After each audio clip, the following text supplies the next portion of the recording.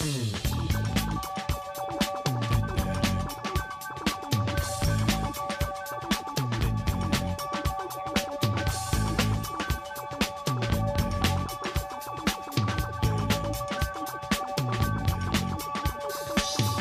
may find yourself living in a shotgun shack, and you may find yourself in another part of the world, and you may find yourself behind the wheel of a large automobile, and you may find yourself in a beautiful house with a beautiful wife, and you may ask yourself, well, how did I get here? Letting the days go by, let the water hold me down. Letting the days go by, water flowing underground into the blue again. Hey, how's it going, everybody? This is Chris. Welcome to episode 219 of X-Lapsed. And, real talk here, folks.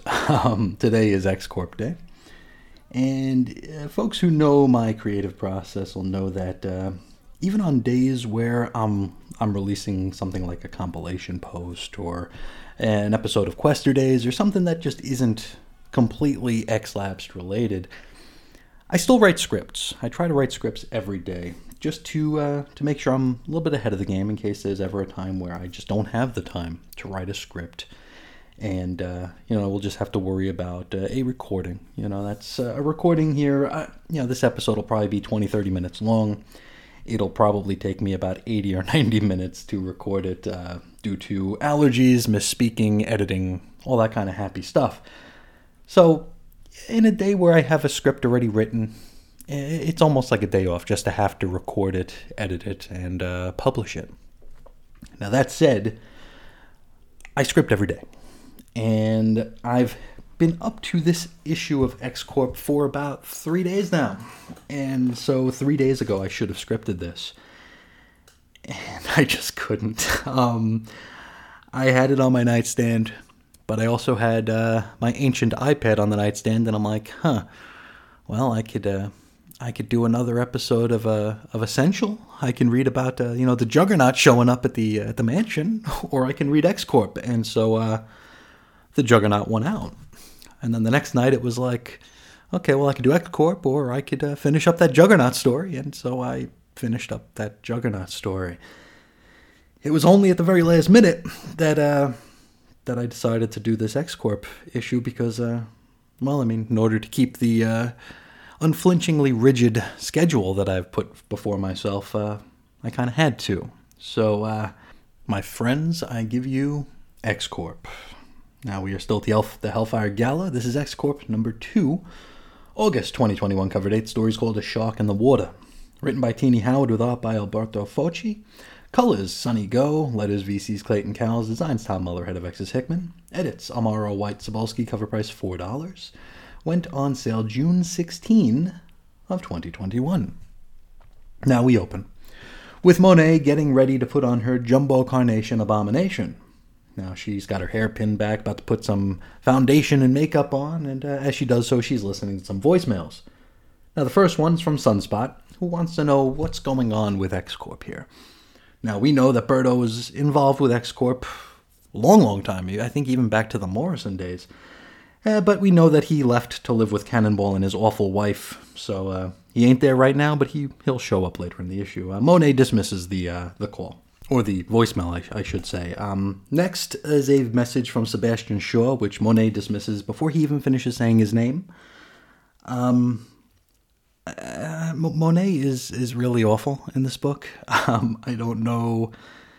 This is like turning the normal snobby Monet up to like 13, not even up to 11. This is just the worst person that you can ever want to read about. And so I really don't want to read about her. You'd think she might want to take a call from Shaw since he's, one of the top people at Hellfire, and that's kind of, X-Corp is, who knows. The third call is Professor X. Now, he's a bit annoyed that Monet did that stupid thing with the X-Corp garden-based gimmick at the end of last issue, kind of just like presenting it to the world. This is a thing that exists. Now, this put more attention on X-Corp than anyone was expecting just yet, because they are working on a product that isn't yet ready to launch. And so their existence, I guess, is a little bit problematic. Again, like we talked about last issue, a flying island base in the Marvel Universe is not a big deal. You know, this is like Tuesday, right? It's, there's another flying island. Okay, great. Now, Monet dismisses the message, and she is quite annoyed. Xavier basically just says, be careful, you know. And Monet is very awful. She then calls Warren, who's in the middle of taking a shower. She tells him that they're going to have to make nice with some humans to get Xavier off their back. And, we're not going to see them do that. She then kind of demands that he thank her for the save last issue, and so he thanks her. He then comments to Monet that Sophia is a bit bummed out that X-Corp jumped the gun last issue, because she was planning this huge social media rollout when the new whatever the hell it is launched. Monet doesn't even know who Sophia is. Why is this a book? Why in the hell is this a book? Warren tells her that, if you're going to be a boss here, you probably ought to learn people's names. He then stands in front of the mirror and whaps. Monet says that he's being disgusting. Now, I think he's supposed to just be shaking the wetness out of his wings, kind of like how a dog shakes off when they're wet. But whap. Maybe it's just me with a dirty mind, I don't know. Anyway, from here, double-page spread of roll call and cred. Our characters include Monet St. Croix, Warren Worthington III, Trinary, and Multiple Man. We get back to comics, and it's 7:30 p.m., so I guess the timetable gimmick is still a thing. We got the Madroxes in the kitchen preparing to be the waitstaff for the evening. Now, one of the dupes isn't too keen on this, and, I can't say as though I blame him. Madrox Prime, or Dr. Jamie, or whatever we're calling him, he gives the dupe a noogie and threatens to reabsorb him, so, everyone's a dick in this book. Why is this a book? Jamie is then called by Trinary, who is sitting in the sage spot at X-Corp HQ, probably because so many folks conflate the two characters anyway. It's like, do we need two? Do we need a sage and a Trinary? I don't know. Now, Trinary tells Jamie that Warren and Monet have a number of meet and greets to attend to tonight, and they include a meeting with Sunspot, Mastermind, Saline, and a human named Sarah St. John. Now, Jamie wonders why he wasn't invited to sit in on any of these meetings. After all, he is a member of X-Corp, right? And so Trinary sends him the itinerary. Then we're off to the green carpet, where a bunch of photographers are just giddy at the sight of X-Corp, which tells me they probably didn't read the first issue. Monet is being a jerk to Jamie and basically making it seem like he doesn't need to be there. Jamie calls her out on this, reminding her that she destroyed his lab. And, dozens on dozens of dupes. Monet brushes this off, claiming that she'll just buy him a new one. Now, Jamie asks Warren what the plan is for the gala, and Warren says, well, we have meetings, and you've got dupe staffing to do. So, I don't think he meant anything malicious by this. I think Warren is being painted as, like, the nice guy, like the only nice guy in this book. So, I don't think he had anything necessarily, malicious about that statement. It's just a statement of fact. From here, an info page, and it's the meeting schedule for X-Corp, written up by Winddancer. At 9 p.m., they have a meeting with Neil Shara. Now, that's a name we haven't heard very often. This is the Claremont Return-era Thunderbird, who nobody ever cared about. Now, he comes recommended by Bishop, who he worked with during the Extreme X-Men days. Now, Sophia's recommendation is to meet with him briefly, and M jots down some notes saying that they're going to find something for old Neil. Their next meeting is at 9:30, and that's with Sunspot. Now, we all know Sunspot. He signed a bunch of his personal money into the X-Corp endeavor, and as such, he's got a lot of questions about the potential botched launch. Now, Sophia's recommendation here is to meet with him briefly. 10 o'clock, Saline Gallio, the Black Priestess. Now, there's a nod here to her nasty behavior away from Krakoa, which I'm guessing might be a reference to the recent Captain America story where she killed a bunch of humans. So, she probably should be rooming with Sabretooth right now, but whatever. I guess we just won't think too hard about it then, or I guess think about it at all. Now, Sophia's recommendation is to meet with her, with caution, and also in a public place, if at all possible. Angel jots down some notes here, and he says he does not see them ever offering Saline a position on the board. Just doesn't see any use for it. 10:30 p.m., Sarah St. John of the Noblesse Pharmaceutical Company, and these were the folks who kvetched about the mutants' use of the Savage Land last issue. We learn a little bit about Sarah. She's a triple PhD and not even 30. And she's listed here as the only human who wants to chat up X Corp, which seems kind of weird, right? You'd figure more humans would, especially with how like people were snapping pictures of them and just like fawning over them. You'd think that, I don't know. We won't think about it too much. Now this Sarah has a bunch of medical patents, and Trinary describes them all as a mess. Not sure what that's all about. Now Sophia says to meet with her with caution. Finally, 10:45 p.m., Mastermind. Sophia suggests that Mastermind is trying to horn in on X-Corp PR, which is currently her role, so she ain't happy about it. I wonder if they'll mention his recent story arc in Hellions. What am I talking about? This is a Teenie Howard book. Now, it looks like X-Corp had some other meeting requests as well. Requests of their own, I should say. X-Corp wanted to meet with Bishop to offer him a position. They also wanted to meet with Risk to offer her a position. Bishop politely declined. I mean, he's a busy guy as it is. And Risk was out of range. From here, we get back into comics, and, I hope you're ready for some hot meeting action here. 9 p.m., Neil Shara. Now, this interview is 2 panels long. Warren just says he comes highly recommended by Bishop and that they'll be in touch. So I'm so glad we're getting such pertinent story beats as this one. 9:30, Sunspot. Now, this interview gets 3 panels. He just wants to check in on his investment. And he says that he's got even more money, so he's going to buy himself a board position. So, the intrigue. Do mutants care about money again? I thought we didn't care. No, never mind.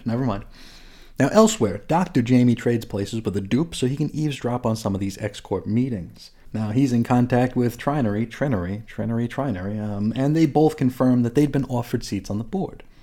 Now, Jamie thinks this is weird because Trinary is so young. Trinary responds to this by asking where Layla Miller is. The hell does one thing have to do with the other? And I mean, we haven't heard about Layla at all yet in this era, and this is how we finally bring her up? It's like, hey, you're young. Hey, aren't you married? What the hell? Now, Jamie calls her nosy, but does not answer as to Layla's whereabouts.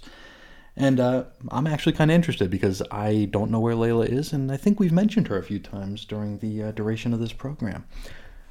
9:30. Warren is dancing with Saline. She wants to join the board as something of a negotiator. Now, Warren isn't so sure about this, but Monet immediately takes to her. She likes her. So I have to assume that Monet has met Saline before, right?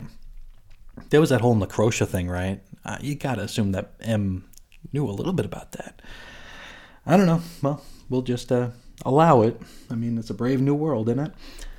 Elsewhere, Quentin Quire has zapped the Fenris twins. Now, they want to spot an X-Corp, maybe, which basically facilitates everyone calling them Nazis for the rest of the issue. Which, I mean, of course, Nazis are scumbags, right? But it begs the question, are Nazis offended by being called Nazis? Like, I mean, if you are a literal Nazi, and, like, proudly a Nazi, is being called a Nazi an insult? I don't know. Whatever the case, Warren and Monet tell them that they've got nothing to offer. Then Sarah St. John shows up, and, well, she's here to chat with the Fenrai. She's not here for X-Corp, apparently. The Jamie dupe then reveals to Monet that he's actually Jamie Prime, and he asks why he's being jerked around.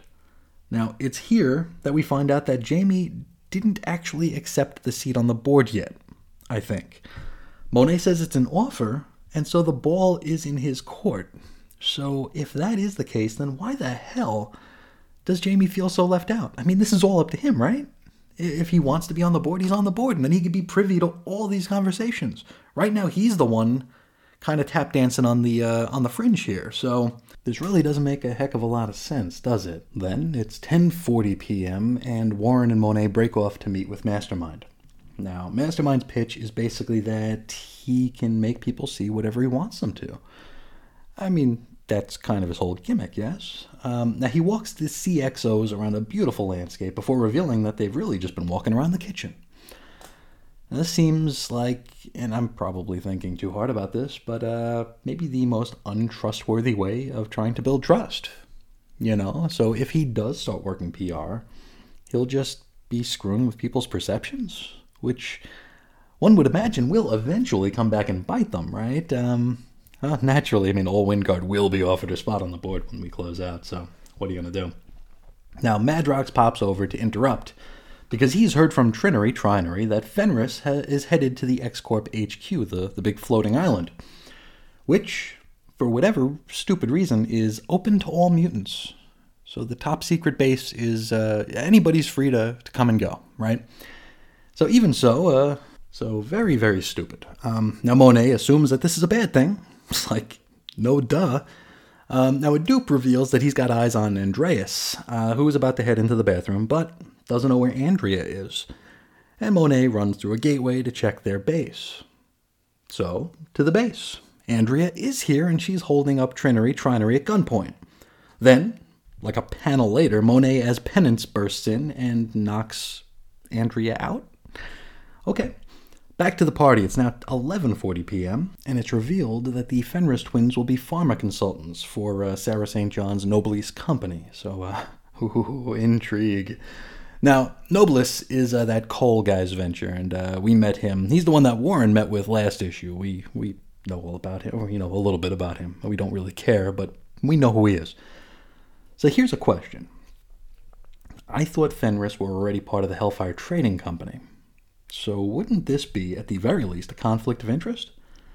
Or has Ms. Howard just never bothered to read Marauders, and just saw these two characters as an opportunity to write some dialogue about how much we hate Nazis? I don't know. Well, Angel and Andreas walk and talk, with the former making some threats at the latter. Now, Andreas suggests that Warren won't fight him in public, and so it's revealed that, well, they're actually far away from the party, and their surroundings had been affected by Mastermind, so they're actually, far away. They're a good distance, so they're in private. We jump back to X-Corp HQ, where Monet and Andrea fight. Are these pages out of order? Are these panels out of order? I thought she was just knocked out. Okay. Now back to the island. Warren beats the bejesus out of Andreas, while apparently getting so mad that he transformed into Archangel.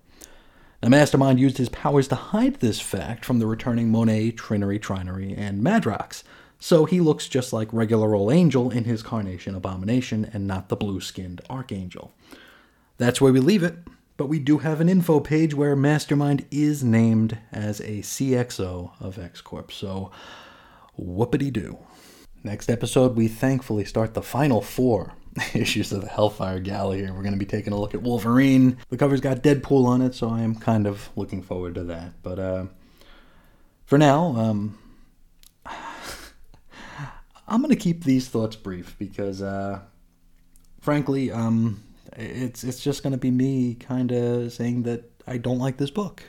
And I don't think I need to beat anybody over the head with that here. And I don't want to fall into like a parody of myself where I'm just being the angry review guy. So I'll just say I don't like this book. The art is really nice. That I will give it all day, all night. The art here was fantastic. Everybody looked awesome. Even in the Abominations, the Carnation Abominations, everyone looked really, really good. Alberto Fauci, great artist, deserves better than this book. I have a few questions here. I don't know why mutants need money again. I thought we were past that. I mean, in Savage Avengers not too long ago, they had literal bags, like rooms full of bags of money at the old Hellfire Club, right? And they were just handing them out. They gave a bag to Conan. They gave a bag to Night Glider or whatever the hell his name is. Deadpool got a bag. Everybody got a bag. Actually, Conan didn't take the bag. He just wanted the Hellfire Club itself. But he was offered a bag.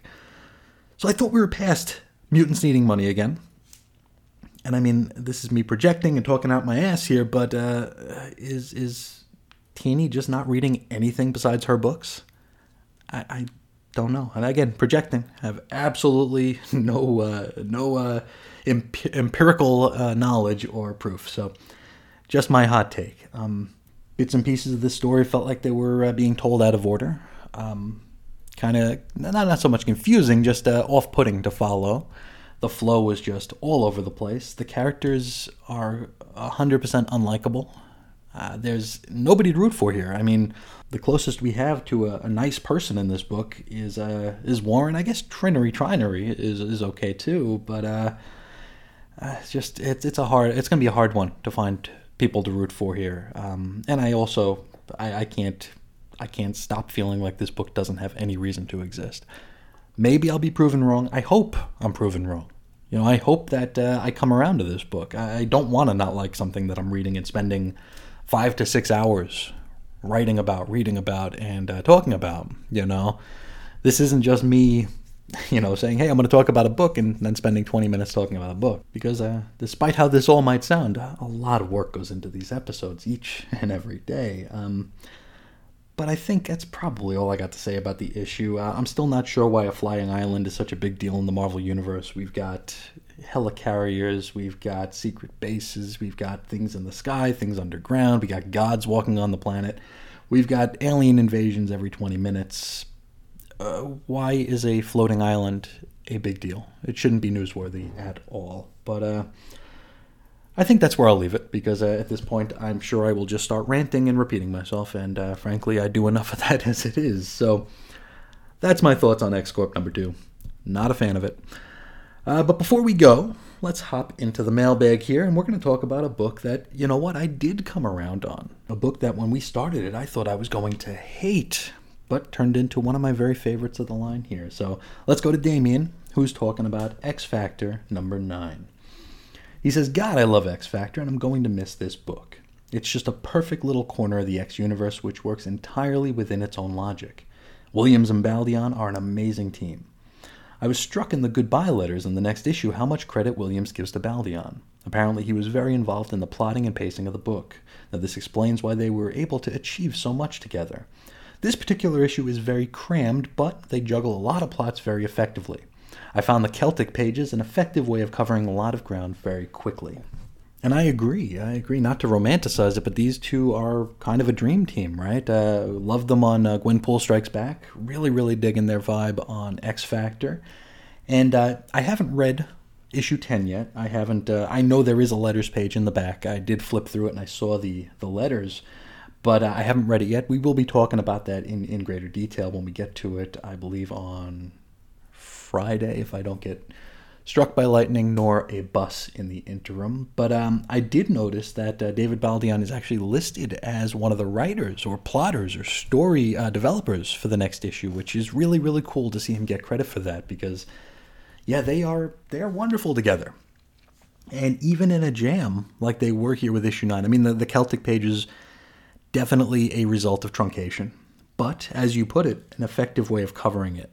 That could have been an issue on its own. And I don't know that would have been, since we were still butting up against the Hellfire Gala, but I definitely feel like there was more to the Morrigan story, especially in bringing back Shatterstar and his relationship with Richter and having that odd hex put on them at the end.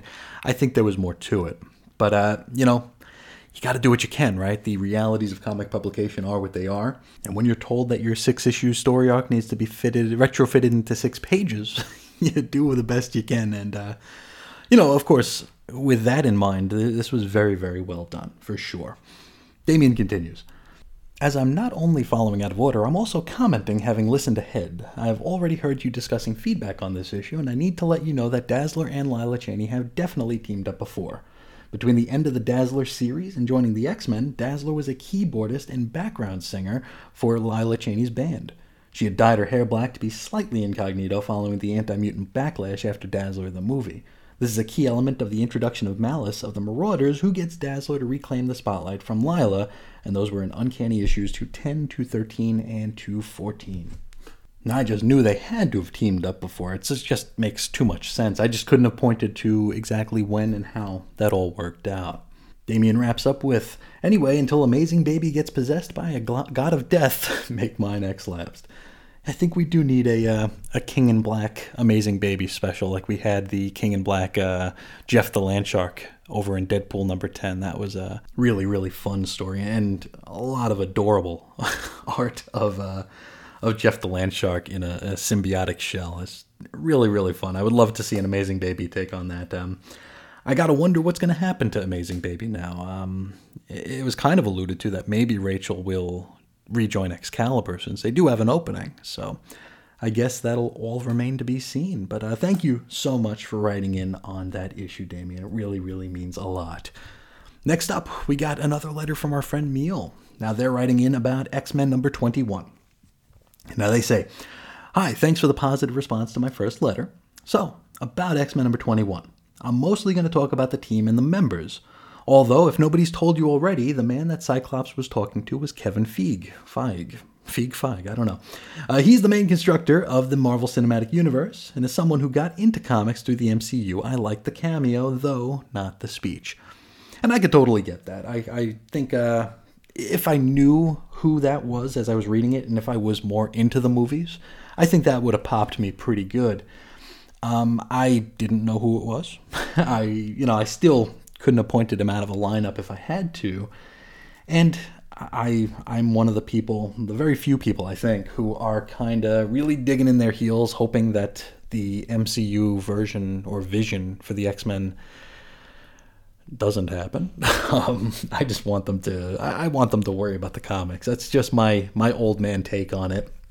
And I know that probably rubs some people the wrong way, but I apologize. It is who I am, and if nothing else, you're always going to get honesty from me here. As for Cyclops' speech, no good.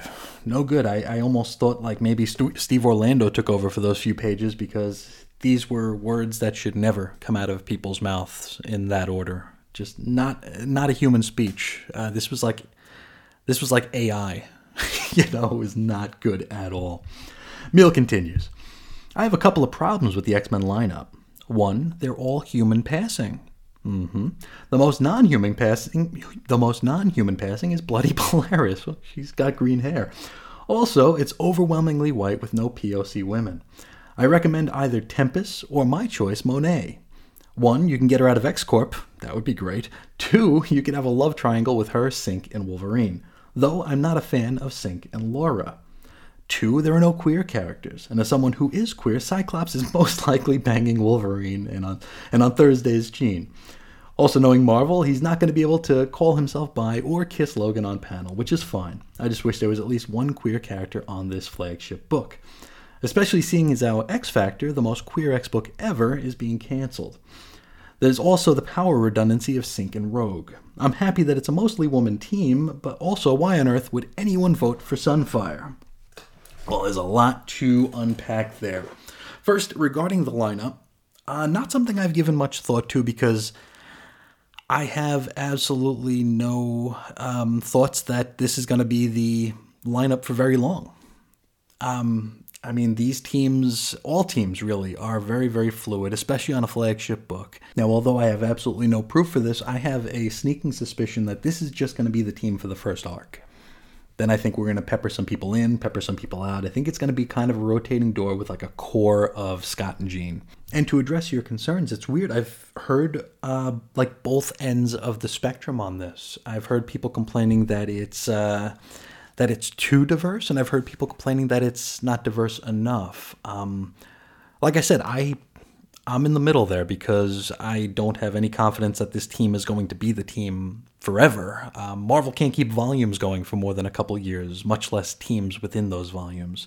But what say you all? What are your guys' thoughts on this new team here? Is it just what you wanted? Is it missing something? Is it making you want more? Just let me know. Let me know so we can discuss this as we move forward here, because we still have a little while before we're going to introduce this team on the show. So I'd love to get some thoughts before we, some cold thoughts, though I'm guessing a lot of people who are listening to this probably already read Volume 6, Number 1. I just have not.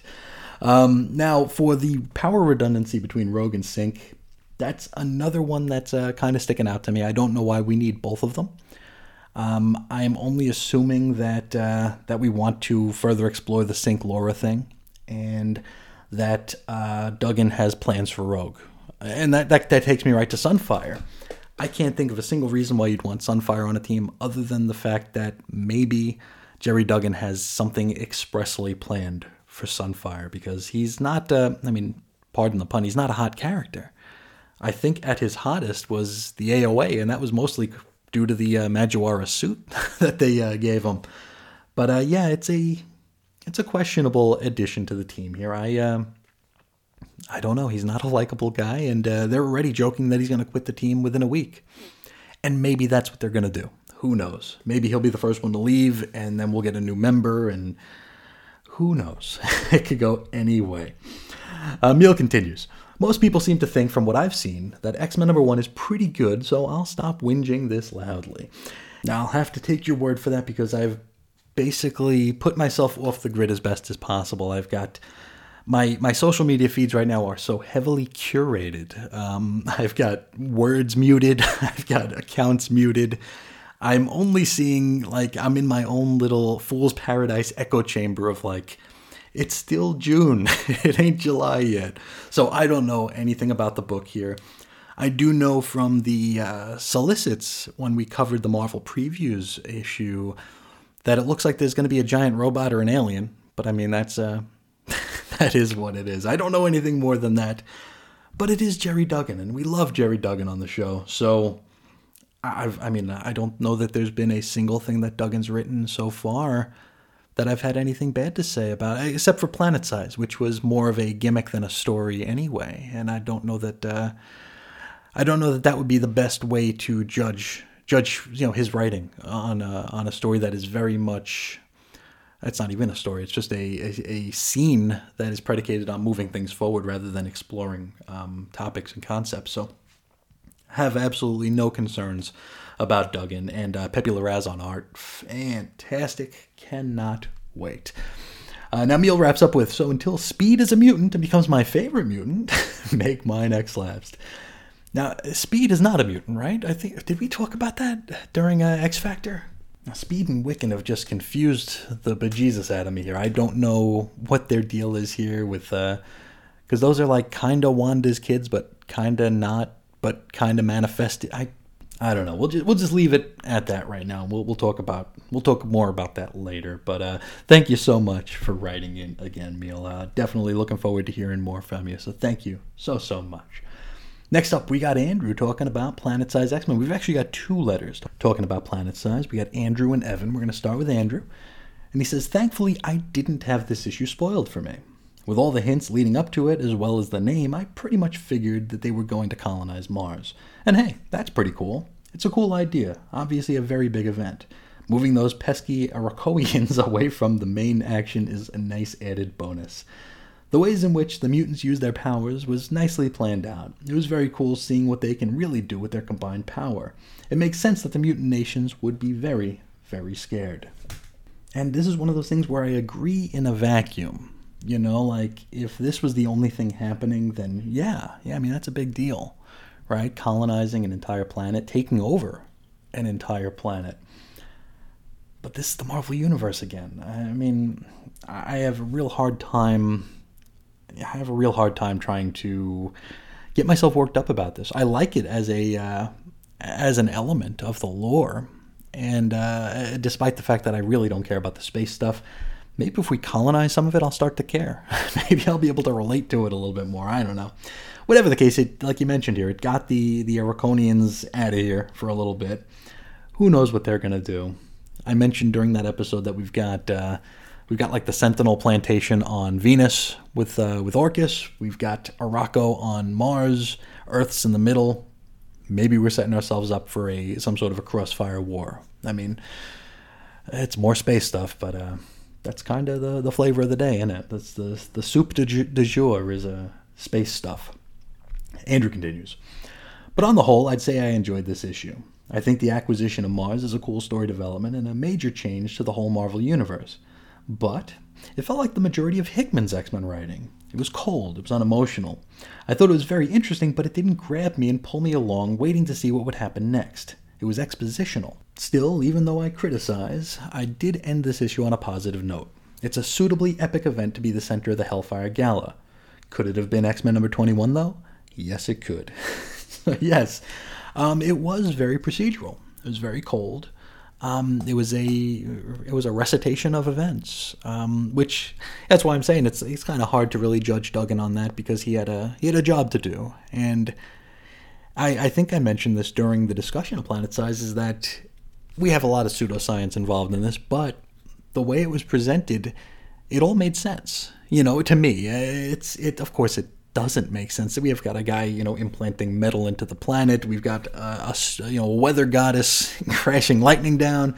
We're cutting a vein and filling oceans. I mean, of course, it's not something we can relate to, and it doesn't make sense in the real world, but in the context of the Marvel Universe, it works as well as it's going to. And, I mean, one of the things that I think I mentioned this during that episode, where Hickman tries to give us the pseudoscience, it's more of a lecture. It's a, hey, look at how much smarter I am than you. Sit down, you're going to learn something. But when it's Duggan doing so, it's like he's kind of taking you along on a ride. It's like, here's what things are, Doesn't talk down to you, doesn't try to sound a lot smarter than it needs to. It's conversational, it's casual, but still clever, and that's definitely something I will always give Duggan's writing. Now, Andrew wraps up with, so until we see Namor eat crow for his behavior last issue, make mine X-lapsed. Well, personally, I hope that never happens. I don't want to see Namor have to eat crow here. He was, the presentation of Namor there was just excellent, absolutely excellent. Definitely, probably the strongest character that Hickman's written, in my opinion, anyway. But thank you so much for writing in about Planet Sized.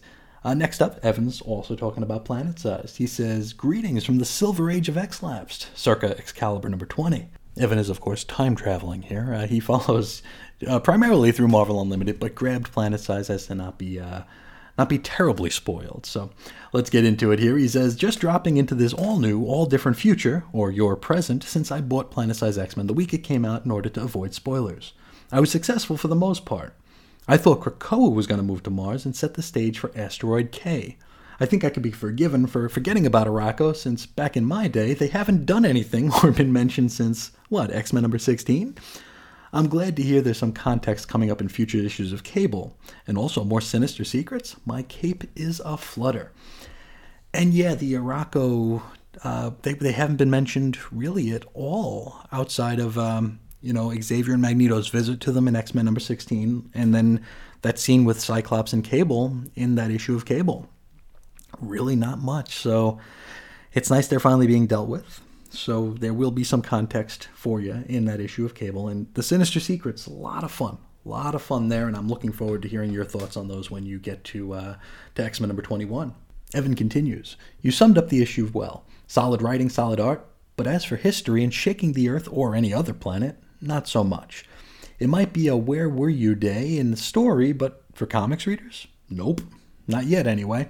You're right, the test will be how it's remembered over time. And yeah, that's referring to kind of my main bone of contention with Planet Size, was the fact that it was advertised as being as big, if not bigger, than Giant Size. And I mentioned during the discussion of Planet Size that Giant Size number 1 isn't a great story. It's the where the X-Men go to Krakoa for the first time. It's not a great story. Of course, we remember it a lot differently now because it's the start of everything, right? Here we have Planet Size, which, again, it's not a great story, but it's setting things up for the future. But we just know that the future looks a lot different in 2021 than it did in 1975, right? In 1975, the future was as long as it could be. The future is forever. Here in 2021, the future is 12 issues, right? A year, maybe 2.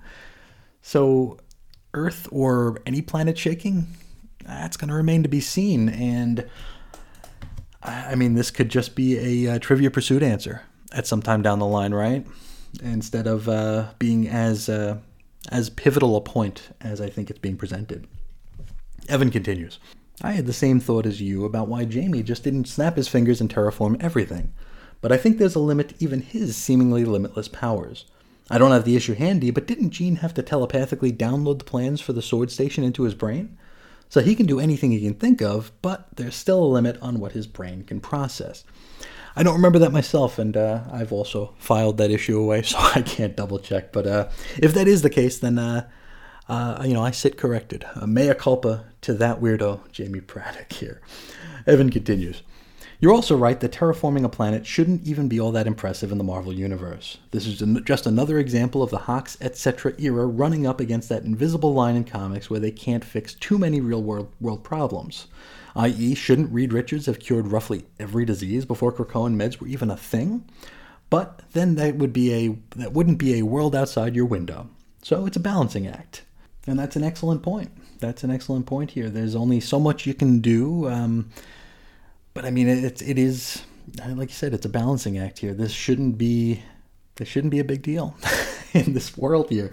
Aliens are knocking on Earth's door every other day.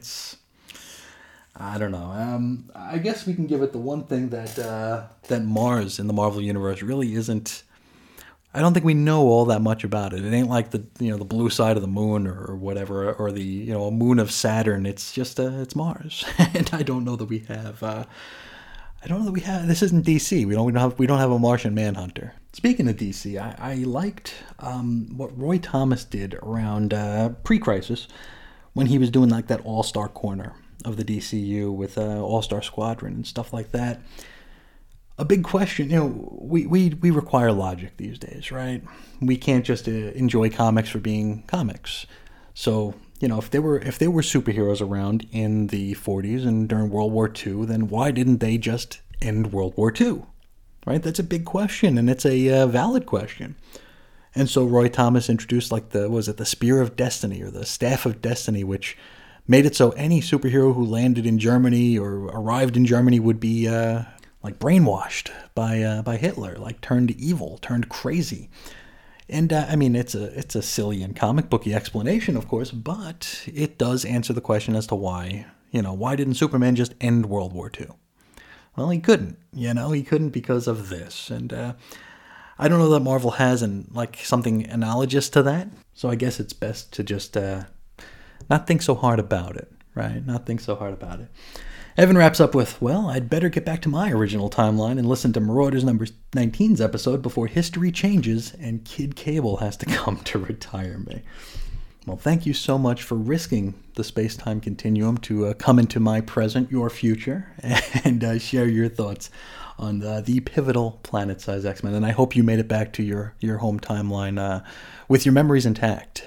You might have to wait until you reach the time loop to get your memories of Planet-Size X-Men back. So hopefully you still remember everything. Hopefully you got back safely, and hopefully a faux hawk wearing cyborg from the future didn't take you out in the interim. But thank you so much for writing in, Evan. Now, one last thing before I let you all go. This is a Monday episode, so we do have This Week in X, and it's a handful of issues, right?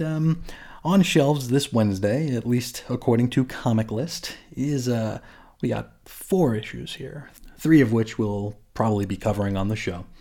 We got Marauders number 22, New Mutants number 20, X-Men Legends number 5, which I believe that's the Peter David X-Factor one, which we probably won't be discussing on the show. We've got Guardians of the Galaxy number 16, which is part of Last Annihilation. Not sure if we'll be covering that one on the show either. I already have it ordered, so I'll take a look at it and see if this does tie into the Old Man Cable thing or if SWORD is involved. If they are, of course, we will cover it. Finally, they are releasing the Generation X Epic Collection Volume 1, so if you have an extra $125 and don't have Marvel Unlimited and you really want to have this on your shelf, then it's there for you. Generation X Epic Collection. Now, this week on Marvel Unlimited, there are 3 issues we've discussed, including Children of the Atom number 2, Wolverine number 11, and Power Pack number 5, which I think 3 copies of that issue were sold, and I bought one of them. So that book nobody cared about. Oh man, I know I've been whinging and whining about numbers a lot lately, but oh boy, that Power Pack episode, oof, nobody wanted it. But hey, maybe with its arrival on Unlimited, people will, no, nobody's going to care. But we'll just take it as it comes. But that, my friends, will do it for today. If you'd like to get a hold of me, you could do it several different ways. You could find me on Twitter at Ace Comics, on Instagram at 90s X-Men. I think there's a Pinterest now too, somewhere. There has been a Pinterest. I just finally realized that I can still sign back into it. So That one might be X-Lapsed or Chris's on Infinite Earths. It's one of those. I just, throw the episode up there every day, so not a whole lot to see. Don't even know why I'm mentioning it. You can send an email to weirdcomicshistory@gmail.com, or you can call into the X-Lapsed voicemail hotline at 623-396-JERK. For blog posts and show notes, you can head over to chrisisoninfiniteearths.com, which I'm hoping to totally redesign pretty soon because I realize that it's messy. It's not user-friendly. And what's more, it's not mobile-friendly.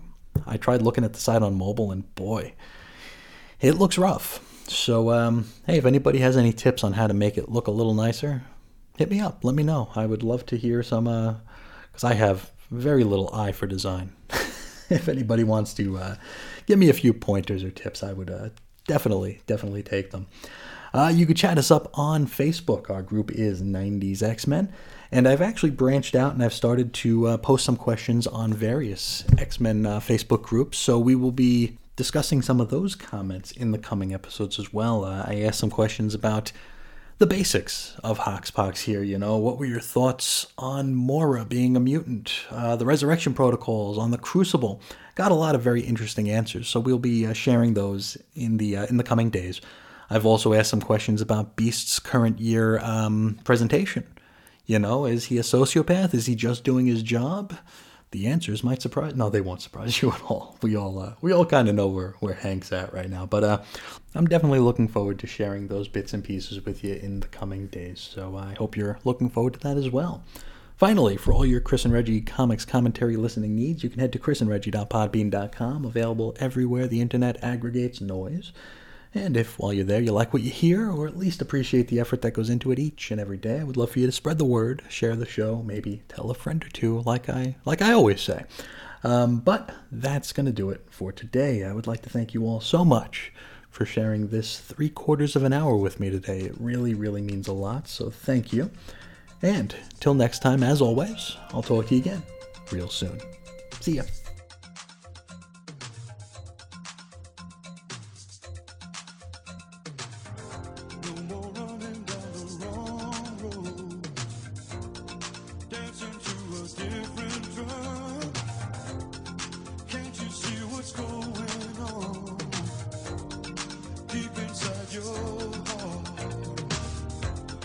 Searching for the real thing, living